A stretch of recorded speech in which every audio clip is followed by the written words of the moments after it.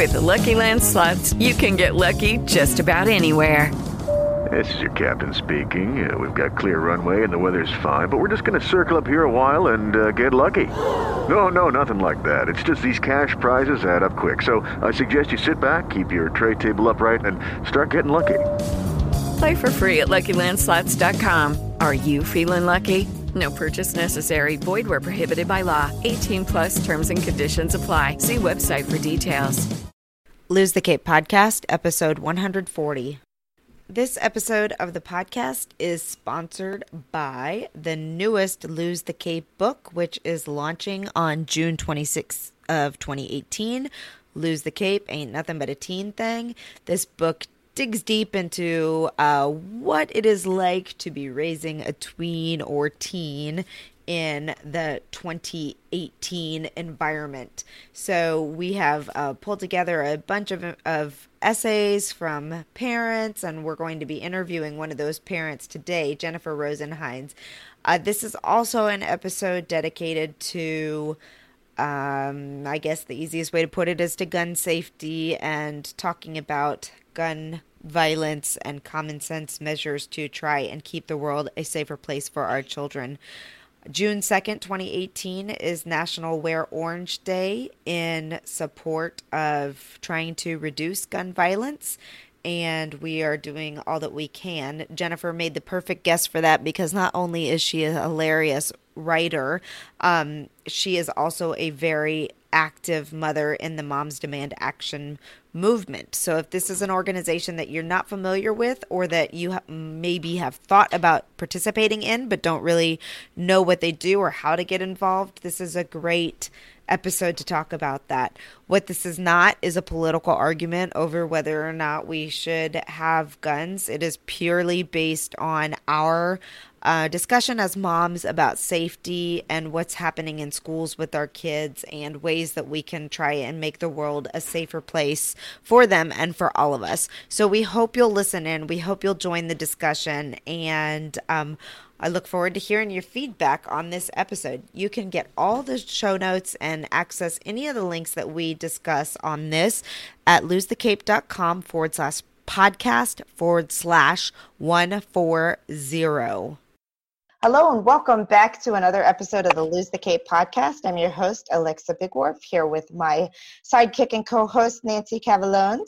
We are really pleased to bring you another contributor to the Lose the Cape Ain't Nothing But a Teen Thing, Jen Rosen Heinz. Do you go by both, or do you just go by Heinz? I was like, no, I go by both. Okay, good. I got that right. Jen is a blogger, a mother, a funny writer, and we're going to get into her essay, but she is more than that. She's also a leader of her local Moms Demand Action organization, which, if you're not familiar with, is an organization set up by moms to help provide a very common sense route to helping us reduce the violence and the problems that our children are having because of improperly used and stored weapons, basically. And you will know all about Moms Demand Action and how you can get involved by the end of it. So let me read your bio really quickly. Jennifer Rosen Heinz has been accused as having the maturity of a 9-year-old boy because of her love of poop and fart jokes. She lives in Madison, Wisconsin, and works for the parenting website Scary Mommy. Now, I know everybody's heard of Scary Mommy that listens to our podcast. So she is a recovering MFA and an award-winning poet and blogger.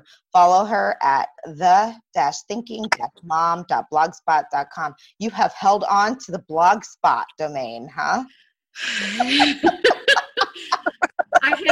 I have always 10 million different things going on, so that's probably not my most active place. My most active place is always on Facebook. So absolutely. So, well, first of all, thank you so much for being a part of our podcast and a part of our anthology. We're really excited about it. If you haven't been listening to us as we've been promoting the launch of this book, which is on June 26th, which is less than a month from now. By the time this goes live, it'll be like 2 weeks from now. So we're super excited. But it's a really fun look into the lives of parents who are all of a sudden like raising tweens and teens and are like, oh crap, how did we get here?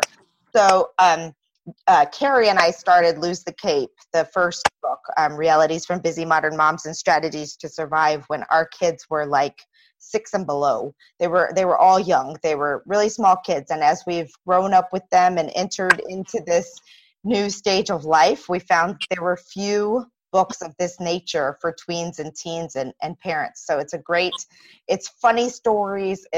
It's emotional stories. It's advice. It's just here's why we made these types of decisions. It's, hilariousness. It's advice from experts.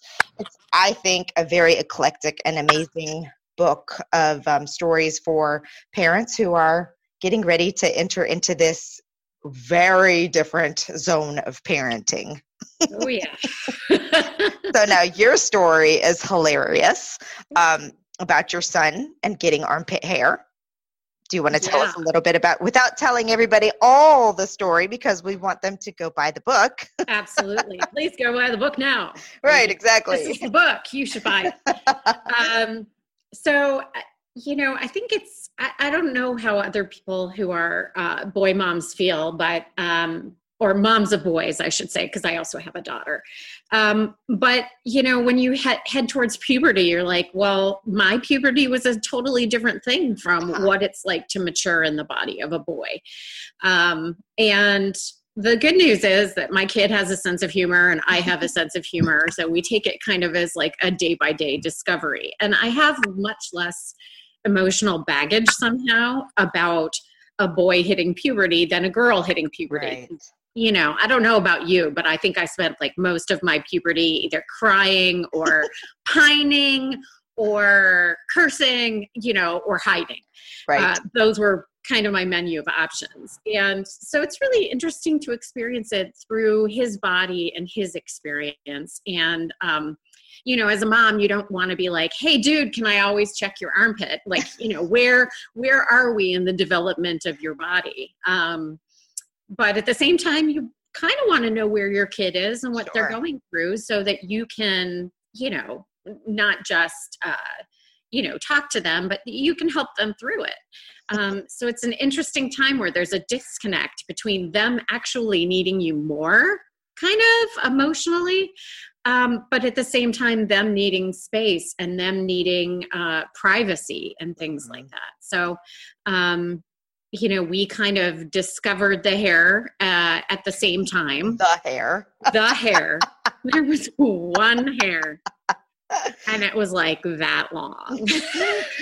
For those of you who can't see this, it's like 2 inches. Oh, sorry. So a mammoth hair. Yes, a mammoth hair. It was, you think about hair growing in and you don't have the experience. You don't remember the experience of getting hair. Like hair is just all of a sudden there. And as a middle-aged woman, hair, some of us start getting this or fighting that. All of a sudden one day you look and it's there. And so we had that experience together of discovering this hair, and it was an epic and momentous moment, and something I don't think either of us will forget. It's so funny because my oldest is a boy. I have my oldest is a boy and then followed by 2 girls. And I swear he's been hairy since he was born. My husband's family, they're just very hairy creatures. And I think he started getting armpit hair when he was like 7.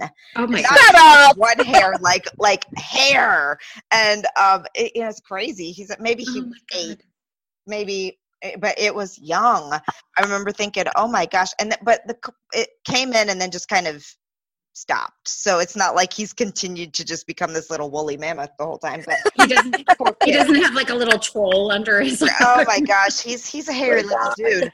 But now he goes in there, but it's a scary time for me. I mean, I laughed so hard. My younger sister has a son the same age, and she told me, I laughed so hard.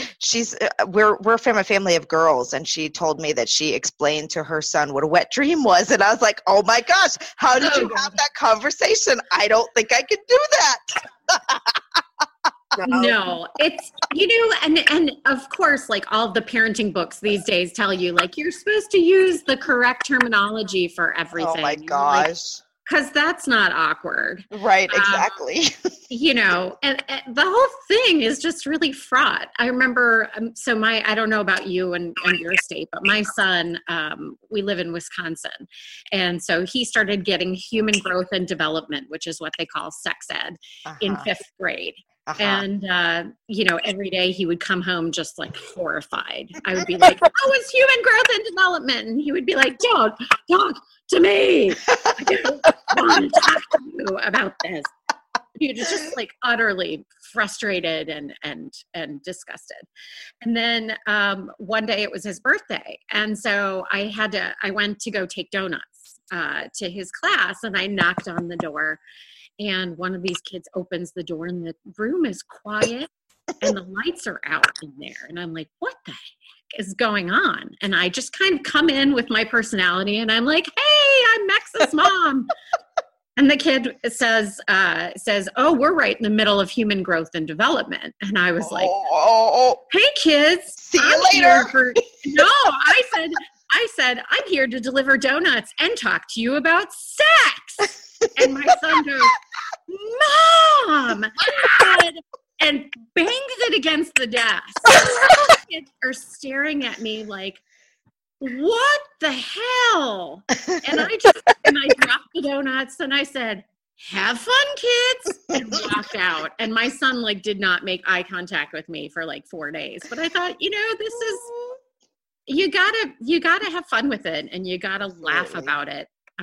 Because otherwise it's a taboo thing, and then you can't talk about it. And that's the approach my husband takes. He just laughs his way through everything and makes up funny jokes, and my son laughs, but it really does take the edge off of it. And the fact that we're able to have that conversation about things that I know we need to talk about, but I would really rather not, at least when it's funny, But yeah. I think that for me, it's it's really difficult to imagine some of the specific questions that may arise. Arise. Yay. No pun intended. Yeah, well, puns happen.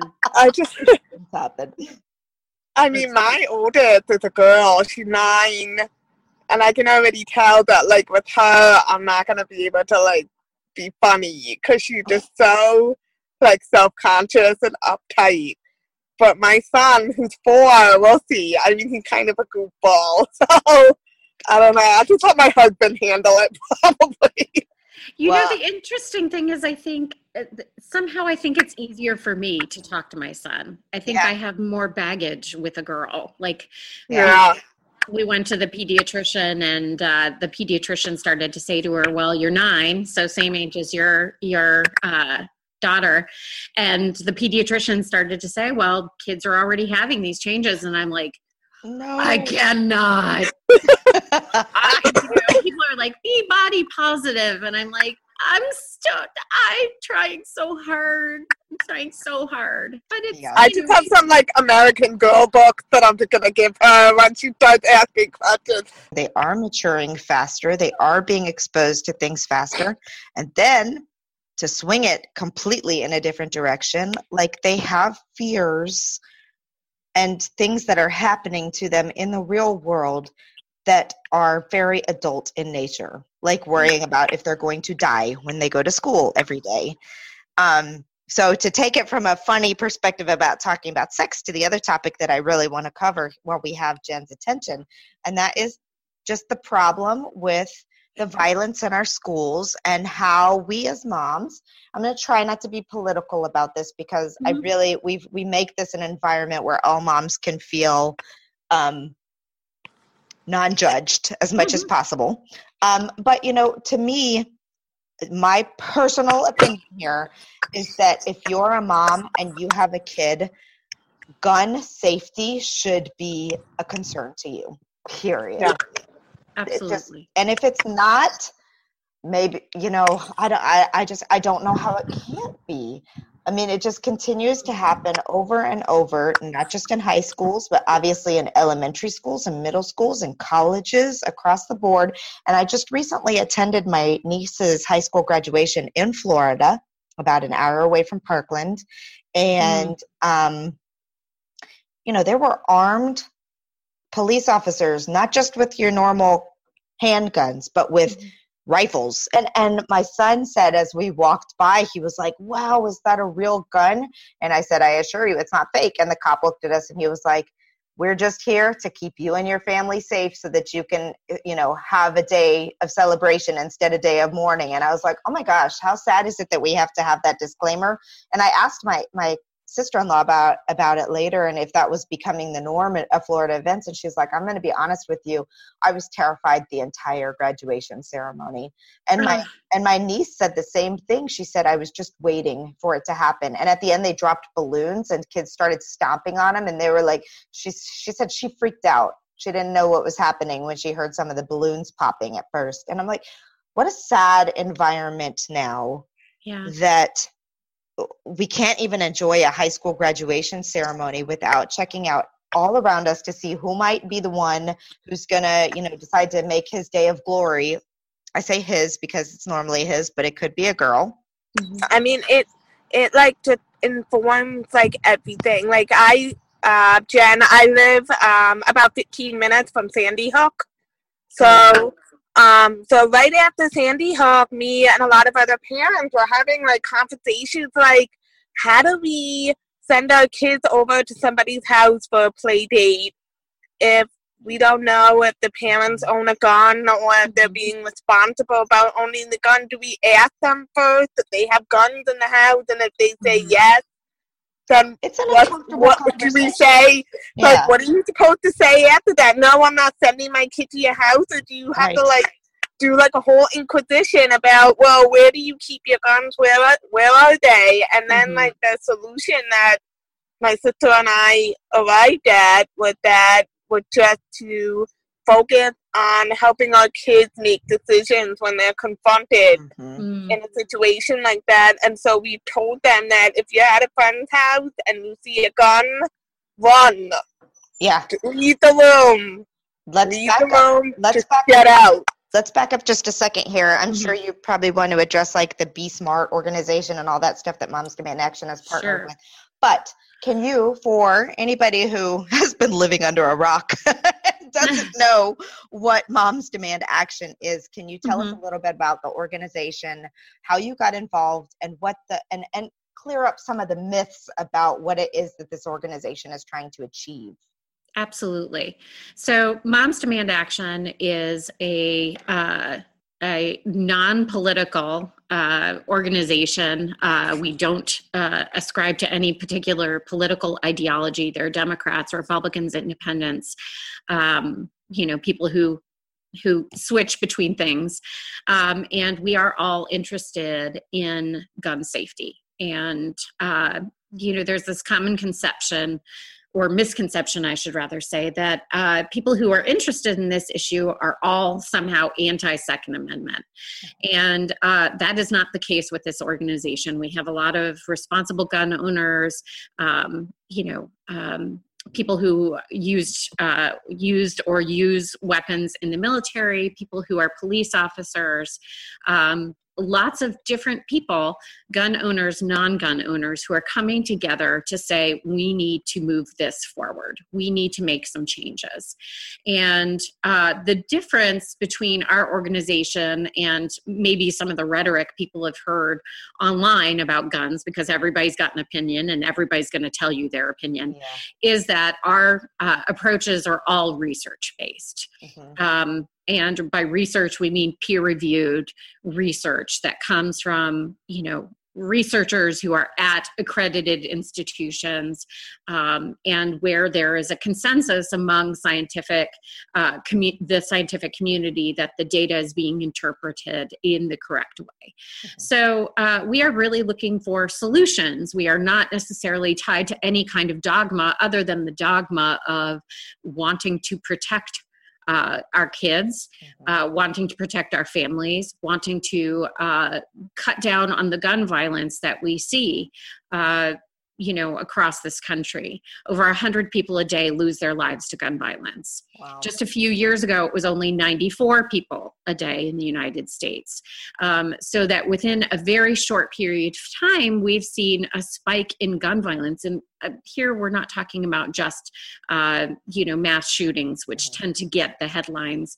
We're also talking about domestic violence. We're also talking about self-inflicted wounds, because suicide is a severe problem. And 90% of the time when someone attempts suicide with a handgun, they are successful.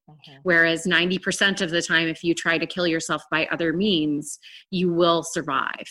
Okay, so we really want to make sure that fewer people are obviously hurting themselves or others with guns, and then that we are addressing some of the other underlying issues. But you can't ignore guns. No, you can't. You can't ignore them.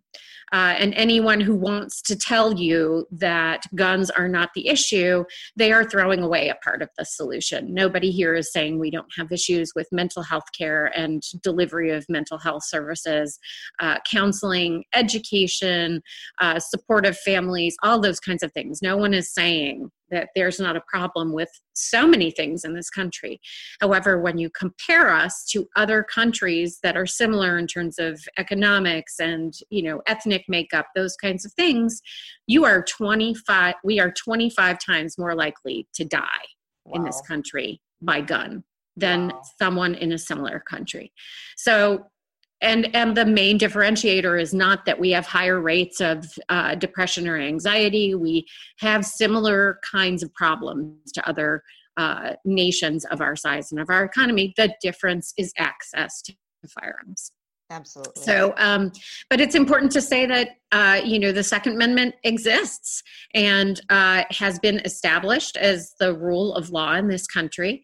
The interpretation of the Second Amendment has changed over time. But people who say that there's some kind of slippery slope that women like myself, sitting in my little suburban house here, that we are trying to overturn the Second Amendment, it's kind of an absurd argument.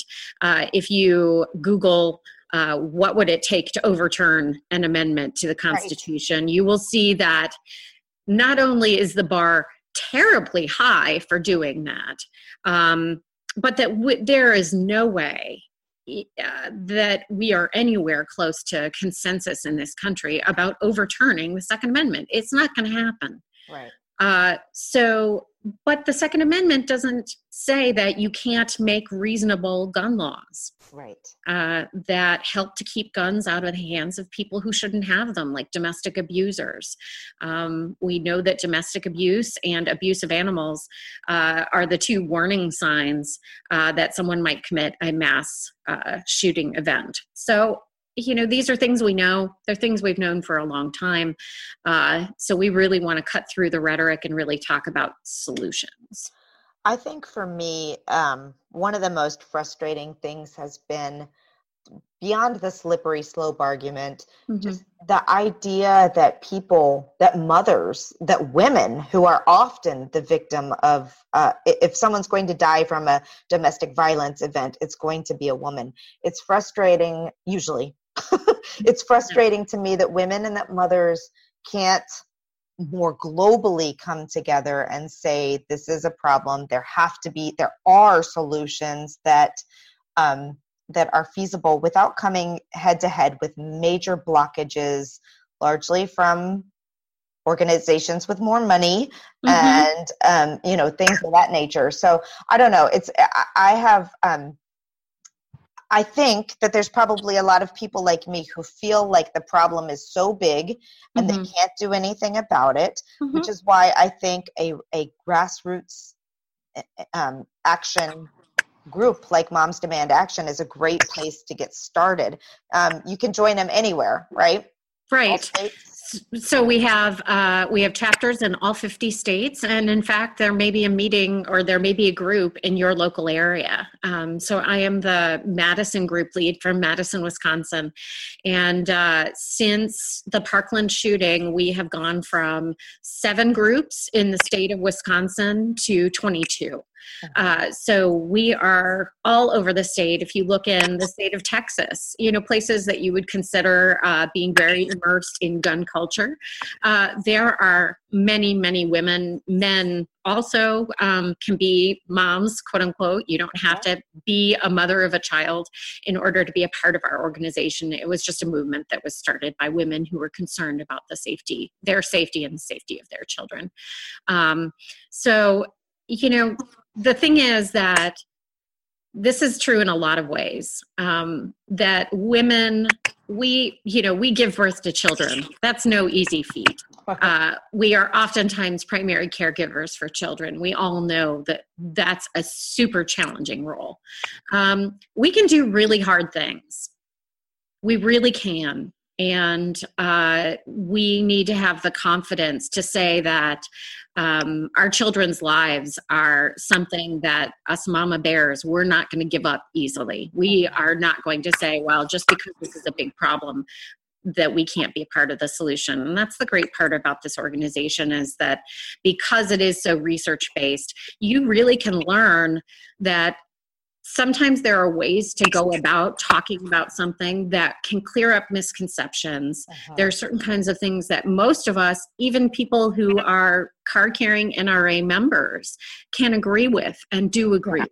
But we are being sold a false bill of goods that we are more divided than we are. Right. And there's lots of public opinion polling out there that also suggests we are not as divided as we think we are. And part of the strategy of people who don't want to see different laws passed, their strategy is to divide us by telling us we are not powerful, we are alone, and there's no solving this problem. Yeah, and I think that's kind of where I was going with. I got distracted by the warning on Zoom popping up there, but like,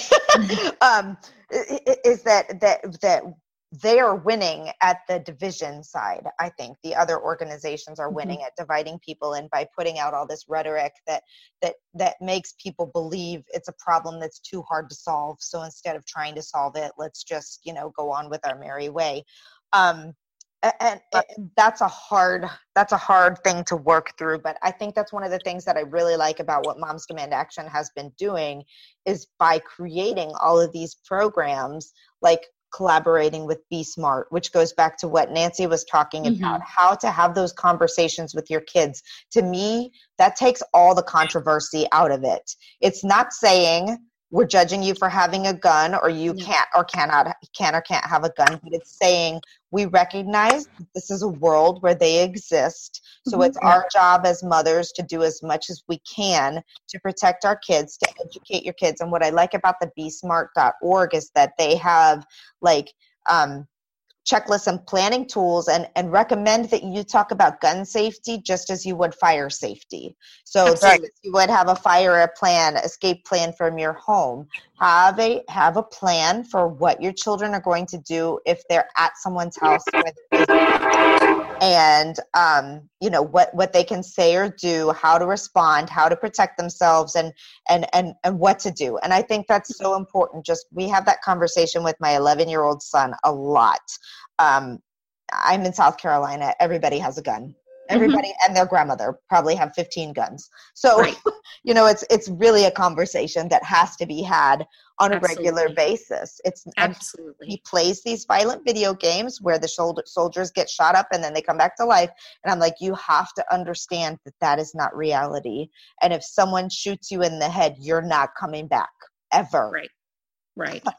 Well, and this is an interesting thing about the Moms Be Smart program, because it's a 30-minute talk that one of our volunteers goes in and does for any group who's interested in learning more about it. So we do it for PTOs and PTAs. We do it at churches, anywhere where there's a gathering of people who are interested in it. We'll even do like house parties where we'll go in and we'll say, okay, invite your girlfriends over and we'll talk about it. And part of what we all need to do is to really shift our mindset about what it means to keep our kids safe. And, as you were saying, talking to your kids about if there's a gun that gets introduced, say that they're over at their friend's house and their friend takes out a gun and starts playing with it, which happens a lot. This happens. If you I'm like, run. Yeah. Don't try to like convince your friend to put the gun down. Don't, just get the hell out. Yeah. Well, like, it's really, the thing is that we don't ever want it to come to that situation, right? We don't want our kids to be having to make those decisions if it's possible. And there is a certain amount of peer pressure that goes on. Sure. You know, what happens when somebody does something or says something that you don't like and you're kind of frozen in it. You know, and so part of what we say with moms is that it is a parent's responsibility to keep their kids safe. Right. And because of that, the onus is on us to have the hard conversations. Now, I know that's not always possible. I mean, I have a daughter who likes to be very free range. And, you know, we've had situations where we can't find her and she's in a neighbor's house. You know, luckily, we've kind of gotten past that stage, but, you know, kids aren't perfect little human beings. Heck, adults aren't. So we have to make some decisions for our children that, you know, are understanding of where they are developmentally. Yeah. So, you know, my child now knows that she is not supposed to go into a house where I have not spoken to the adults before, and where I have not given my okay. You know, that's just smart on numerous levels. Absolutely. And that's not to say that she always, you know, we've had some situations where she didn't do that, and we've talked about the consequences afterwards. But, you know, it doesn't make sense to scare kids unnecessarily, because there is a whole kind of psychic terror that I feel like kind of builds up with them hearing about all these shootings. And that's not something that I, you know, want to impart in my child, because let's be honest, we have seen with these mass shooting events that if something happens, there is no guarantee of anything. Yeah. There is no guarantee that one behavior is going to save them or kill them. You know, there's so much unpredictability about it. So the question is, what can we take control of? And we can take control of the adult conversations that we have. One thing that I was thinking about was when I was in high school, I went to Israel. And in Israel, everybody has a handgun. But they also have the lowest rate of injury or deaths by handgun, which means that it's very much a cultural thing. And then when I think about the things in our own country that we thought we would never be able to change, but then we had a sweeping kind of like cultural change. Like if you think about how unusual it is now to go into a restaurant and people are smoking. Like that doesn't happen anymore. It's completely illegal. Right? Yeah, you know, but that was like a huge, but there was like a huge tobacco lobby. Mm-hmm. That was like a huge cultural shift. Mm-hmm. Even just like getting people to put their seatbelts on in a car was a huge cultural shift. So I feel like, you know, that gun reform and gun safety will happen. It's just going to be another huge cultural shift, and we're getting there. Yeah, it's got to be, I really love the fact that you pulled out that metaphor of smoking or of seatbelts, because really what we are talking about when we're talking about guns and gun safety is a public health issue. Yeah. And this needs to be treated like a public health issue. It is a public health issue. And in such, what is political is the way that people want to manipulate the discussion and control the discussion of it. Yeah. But the instances of gun violence in and of themselves are not a political issue. They are a health issue. So I do agree with you that it is something that is coming. And certainly our organization didn't exist before Sandy Hook. It was started by a mom of 5 kids in Indianapolis in her living room on Facebook, and now has turned into an organization that has more members than the NRA. So in 5 years, you have already seen a sea change of people like myself who have said, you know what, this is my issue. Would I rather be making poop jokes on the internet? You betcha.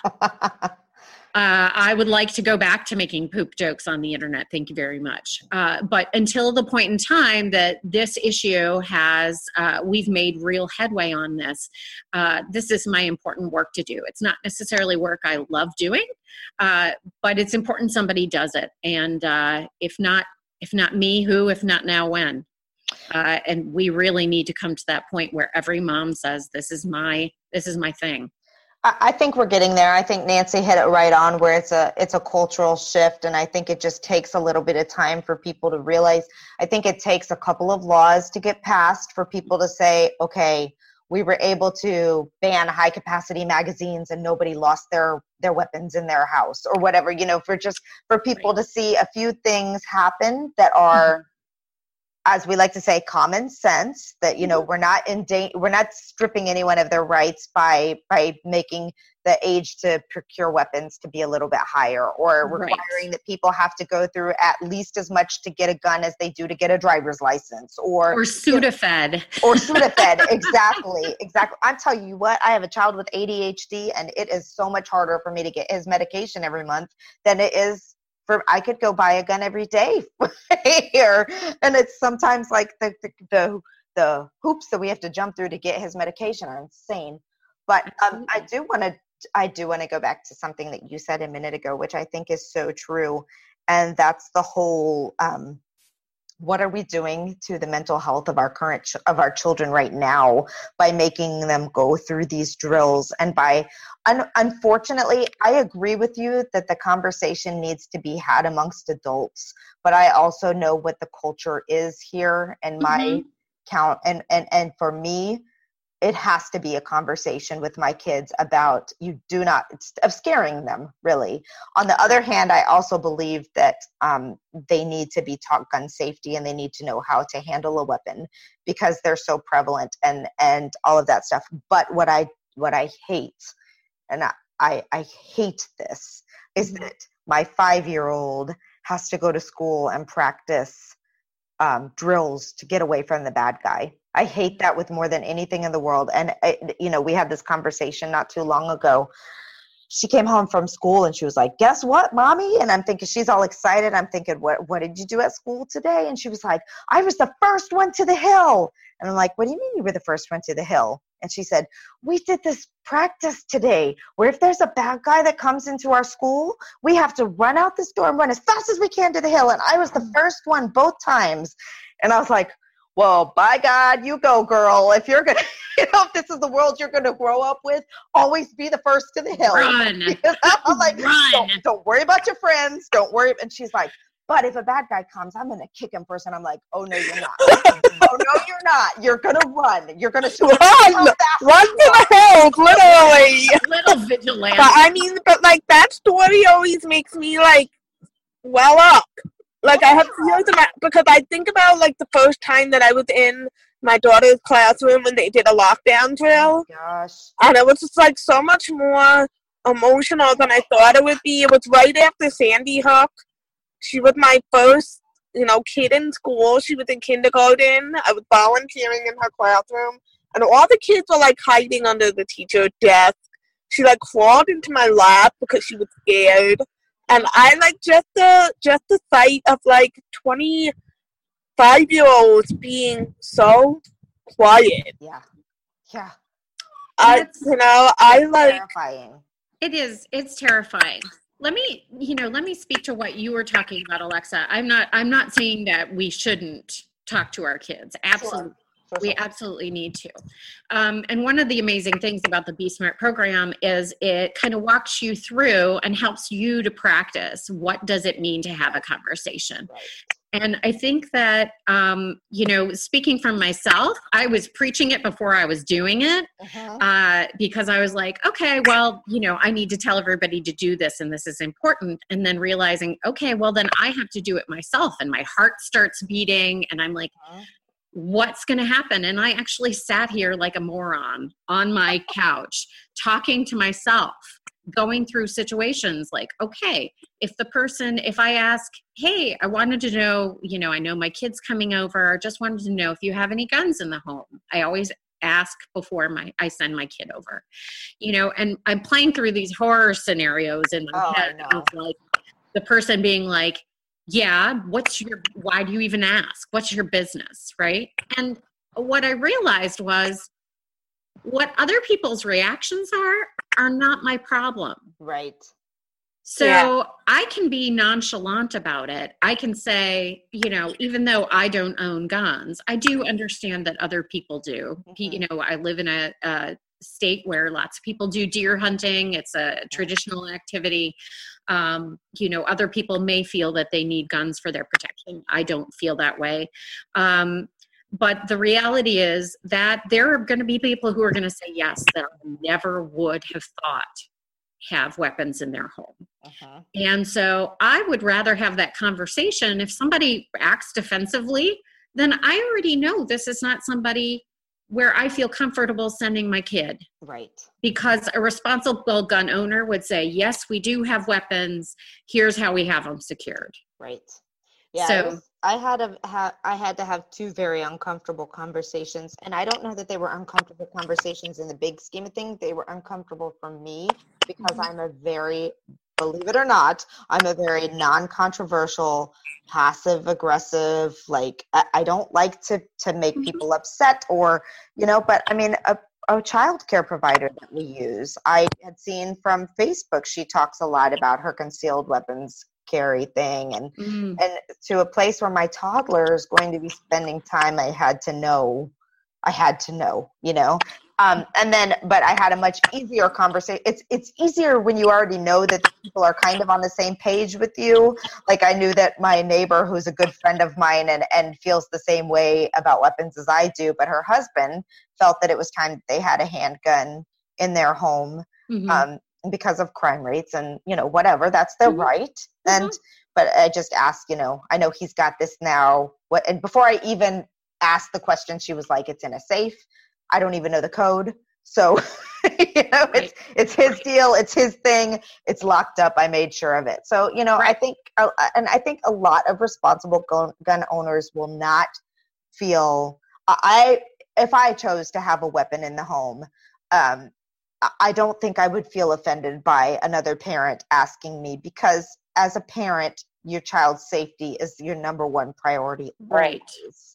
And I think if we just take that approach and say, they're not, however you want to phrase it. And I do like the fact that that there are those like the role playing, as silly as role playing feels to a lot of us, it helps to practice what you're going to say. Absolutely does. And the other thing that I'll say is that there are methods of doing it that are very kind of like, I won't say under the radar, but low key. that are low key, that are easier to kind of hide behind, so to speak. So we had a neighbor and my daughter was going over to their house, and I really didn't know them. They're kind of kitty corner. And I sent him a text message and I said, hey, I'm so glad our daughters are playing. I just wanted to let you know when your daughter comes over here that we don't have any weapons in the home. Very smart. So to start with myself.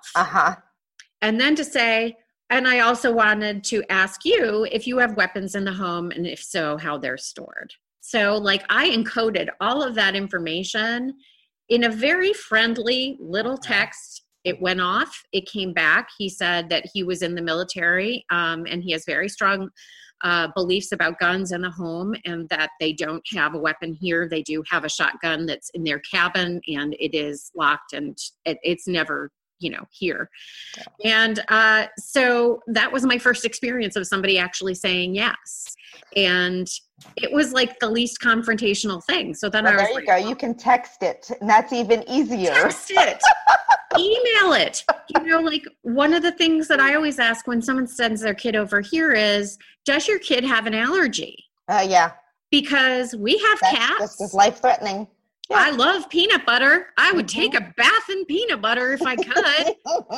Right? But if your kid is allergic to peanut butter, your first thing is you say, my kid's coming over. My kid has a peanut butter allergy.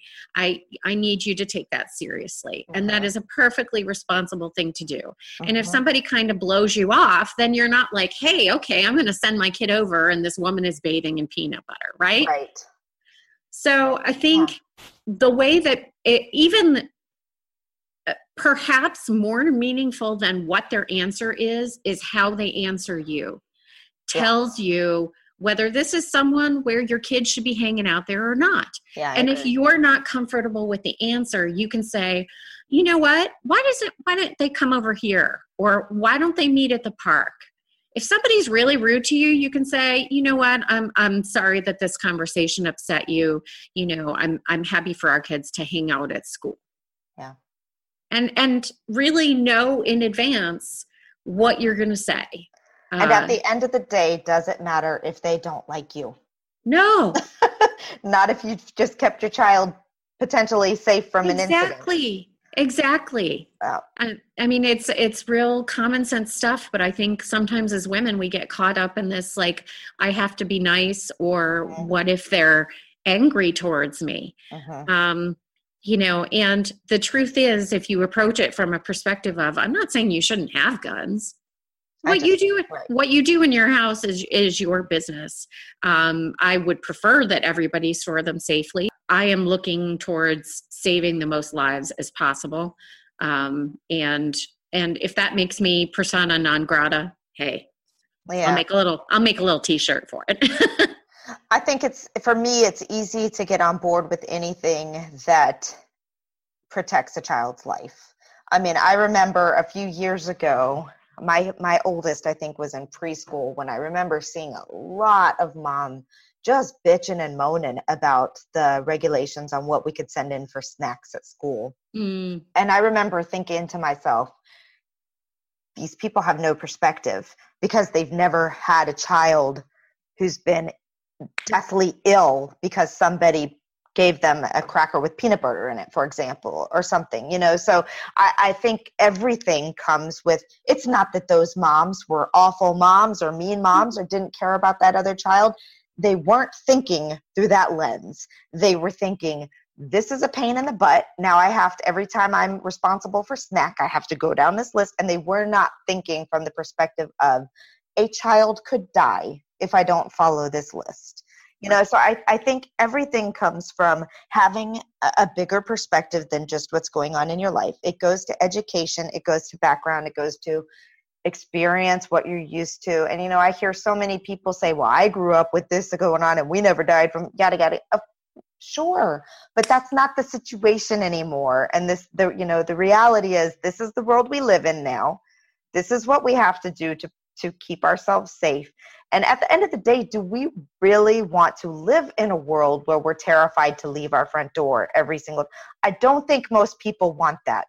And if we can strip some of the emotions attached to it for whatever reason, I have no idea why people are so emotionally attached to guns. I really don't. But that's not the environment that I was raised in. So I can't project my feelings on that onto other people. I have been really pleased to attend events and to be part of my local chapter and to be a part of the process. And we had an advocacy day just for anybody who's kind of interested in the types of things that Moms Demand Action does or do, whichever. We had an advocacy day at our state house. I mentioned I'm in South Carolina. We have a very high rate of domestic violence. I think we are usually between number 1 and 3 in the nation of women killed by their spouses or boyfriends. Huge rate of domestic violence, but we also have a huge rate. We had the Charleston 9 killed by the kid who went into the church and shot him up. We have guns everywhere. It's a big priority in our state to get this right for safety of women and children largely. But we also have a huge I mean, when the first time I went to a Moms Demand Action event, there were like 10 of us, and we're standing there with our little signs, and the common reaction from the governor was a form letter that's, thank you for expressing your concern. We're strong supporters of the Second Amendment, and we'll never do anything to take away those rights. And we're just like, how do we have this conversation? as more school shootings happen and as more parents become involved, that's slowly starting to change a little bit. The last event that I went to, this advocacy day, had almost 300 people. So it was a big shift, which is good. But what I saw them doing, what I saw us doing, was trying to have a positive impact on the laws that are in place for safety, things that are not restrictive on personal rights but make sense. Mm-hmm. And I thought it was very nice, the way that people, it was African Americans and whites and Mexicans, and I mean everybody across the board, ethnic wise, we all had this one thing in common. A lot of moms were there that had lost their children to gun violence because of gang activity or weapons that weren't stored properly and things like that. And to me, those are 100% preventable.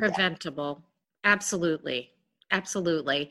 And, really, I think what you're seeing is the power of us uniting. And we had also, I think, this year in Wisconsin, we had also over 300 people at our lobby day. Last year, we had 20. We barely had enough people to hold our sign. Right. And there were a lot of people who were passive supporters of moms. One of the reasons why I'm so vocal about the fact that sometimes I really don't want to go to a meeting. Like, that was me. You get to the end of a day and you're like, I just want to Netflix and chill, or I want to fill out a stupid personality quiz, or, whatever else it is. There are 1,001 reasons that I don't want to be engaging with this, but I do it anyway. Yeah. You have to get over your own self and your own self-interest in the status quo. Well, and I think, I could be wrong on this, but I think a lot of people are scared because we didn't grow up in an environment that really preached or taught or even explained activism and advocacy, but certainly not activism. And that there is a certain civil activist and civil disobedience, as they call it, that is good for our country. And I think people get scared. They don't know, if they don't like making phone calls, they don't know the process, they don't know the procedure. It's intimidating to think about going to their senator or their representative's office and having a conversation. And I also think that that's great that Moms Demand Action is organizing these events and breaking it down so it doesn't feel so intimidating, so that people are a little bit more apt to use their voice and follow the process. And I do, it was funny, two things here. My husband was actually, the day of the advocacy day, I woke up and I was like, I don't feel good. I have so much work to do. I have a headache. There will be other people there that can do this. But then I started thinking about that first event where there were only 10 of us. And two things happened. I reflected back. I do a lot of advocacy for the March of Dimes because my twins were born so early, and basically stuff that's happened because of March of Dimes saved my daughter's life. So I went to Washington for an advocacy day gladly. To me, that's like no controversy whatsoever, saving babies' lives, right? So it's easy for me to go up to Washington and talk to people. And what I heard said by multiple elected officials was, you can email us and you can tweet us all day long. You can post on your Facebook post about us. We don't care. It's not... It's my assistant is checking my assistant, 17 layers down, the high school intern is looking at my Twitter feed, They're like, it's the phone calls and it's the in-person visits. When people care enough about an issue to call us or to come to see us personally, that's when we take notes. So that popped, exactly. So that popped into my brain and I was like, I have to show up if this is something that's important. But then my husband nailed it. Put the nail in the coffin when he was like, his sentence was very simple. He just said, yeah, because posting on Facebook changes the world every single day. And, I knew exactly what he meant because I had been so vocal on everything that I'd been sharing on Facebook and posting and posting and posting. And he meant, if this is an issue for you, if this is something you care about, you have to go down there and show up. And he is about as far from an activist about anything as, an ant walking down the sidewalk. So for him to make a statement to me like that, it was really like, I was like, okay, I hear you. I have to go and show up. And it was peaceful. It was, It was a wonderful event to be a part of. I got to sit in on a hearing, which if people haven't gone down, just across the board, if you haven't gone down and participated in lawmaking, it's eye-opening. And it really gives you a different perspective for what kinds of things are happening. And it matters. It matters. It impacts our lives every day. It does. Absolutely. And, this year is the 5th year anniversary of Moms Demand Action's founding, right after the Newtown tragedy, Sandy Hook. And they were trying to find like some kind of a theme for this year. And I just happened to, for whatever reason, start using a hashtag. I made up a hashtag, expect us, which means I don't care. Well, it's, the thing is that for so long, they have expected us to not show up. Yeah. That we are either too intimidated by the lawmaking process, or we don't feel like we have a voice. We're just moms, right? We're just moms. We're just moms. And what you see is when you show up to one of these things and then they pass out the red shirts and you can look around and you start to see this sea of red. You don't even have to open your mouth. Right. Showing up makes the difference. So sometimes when people are like, well, what can I do? What's my one thing? Sometimes just physically being a body in the room and physically representing makes a huge difference, because then they look out, and while they are sometimes doing things that you don't agree with, they have to look you in the eye. Exactly. And so it's important for us to challenge, but also, like you're saying, to have those conversations sometimes with lawmakers who do not agree with us. Not at all. What you will see is that sometimes they feel threatened by us or by our organization. And you can have conversations. Sometimes the only thing that you can agree on with somebody is that the weather is crappy. You know what? Find whatever that one thing is that you can agree with somebody on. Yeah. You may disagree on everything else. The internet is made up of disagreements. If you look at whatever that name thing was, Yanni or right, Laurel or Yanni. Laurel or Yanni, or what color's the dress? I don't care. I don't care. Everybody's wrong. But those kinds of things engage people in conversations. And so while they may be meaningless, I really think it's important for us to not be afraid to disagree with each other, because if we don't enter a conversation at all, that's when you end up with us being in these separate bubbles. And there are so many different kinds of things that we can agree on. Even to some extent, even though I don't own guns, never handled a gun, there are a lot of card-carrying NRA members who will agree with me that we should have a better background check system that is kept up and that is meant to really take a close look at who is applying to buy a gun. We should also have background checks on every gun purchase. These are really relatively, quote unquote, simple fixes that can keep a lot of people who should not have guns from having guns. And these are things that by and large we can agree on. Absolutely. And if you don't agree on it, then you can have a civil conversation about it.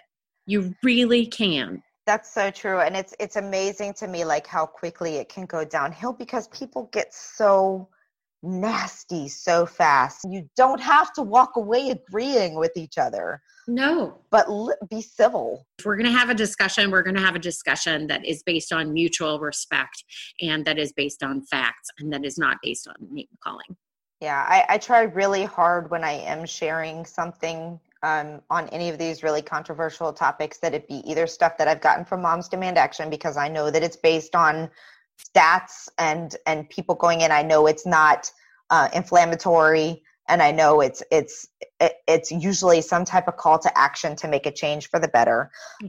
I will always post things from the perspective of the victim, because I think that's super important for people to see and understand. But anytime I see something that looks like clickbait, or that's just obviously something that's going to make people angry just for the sake of making people angry. I try really hard to avoid that. But even so, I mean, it's unfortunate that people just automatically will like shut you down just because your views are different. So I think it's important that we have conversations like this. And if somebody's listening to this podcast and they're like, you don't agree with anything we said, that's cool. You don't have to. Mm-hmm.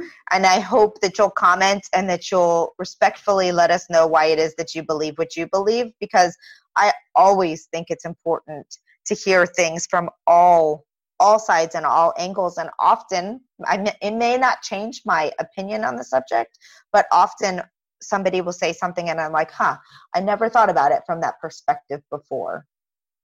Doesn't change my perspective necessarily globally, but it makes me consider things from a little bit of a different angle. And I think that's an important element. Yeah. And also, really to encourage people, if this is an issue you care about, no matter who you are, a gun owner, non-gun owner, parent, non-parent, someone who is a native to this country or someone who has immigrated from another country, to really try and look for all of the different sides, like you're saying, of the argument. I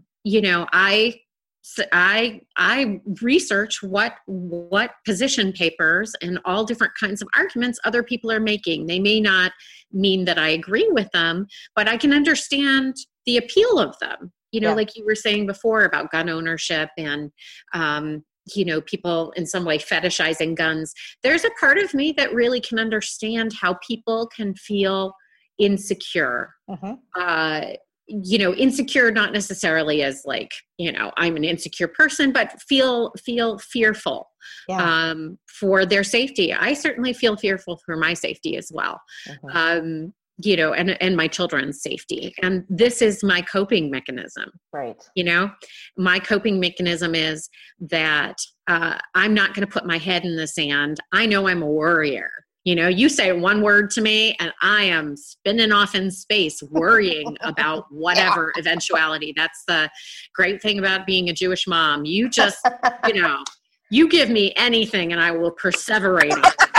But one of my coping mechanisms for doing that is making sure that I have good information and that I really do think it through and that, that I don't demonize the other side. Thank you so much. I encourage everybody, if you're interested in this topic and want to get more involved, don't be scared. One of the best things about Moms Demand Action is they make it super simple. And like Jen said, all you have to do is show up. They always provide talking points. So if you do want to engage in the conversation, you have a clue to what to say in a non-confrontational manner, but you don't have to. You can just show up and rah-rah, shish kamba, sing kumbaya with the masses. It's always a beautiful experience every time we get together, because they're just wonderful women, but with the goal of making the world safer. I mean, who can argue with that as a mission? But we are so pleased to have had you on the show. This was a very long conversation. For anyone who stuck with us to the end, God bless you. And please check out our book. We don't talk about guns at all in the book. It's just a great tool for parents who are just a very long hair. Just a very long hair. That's right. It's really a whole different battleground, and that is raising tweens and teens. And thank you for your time. Where can people find you? Do you have any closing statements that you'd like to leave us with? So I blog on Facebook at Thinking Mom by Jennifer Rosen Heinz, and then I'm also the editor-in-chief of Moms Against Hate. We are going to be changing our name soon and turning into an organization that raises money to help women of color get elected. So. Wow. Thanks. No, and thanks so much for all that you do in bringing these stories together. I think it's so important that we all feel that we get to laugh and cry together and feel not so alone. No, thank you. With the Lucky Land Slots, you can get lucky just about anywhere. This is your captain speaking. We've got clear runway and the weather's fine, but we're just going to circle up here a while and get lucky. No, nothing like that. It's just these cash prizes add up quick. So I suggest you sit back, keep your tray table upright, and start getting lucky. Play for free at LuckyLandSlots.com. Are you feeling lucky? No purchase necessary. Void where prohibited by law. 18 plus terms and conditions apply. See website for details.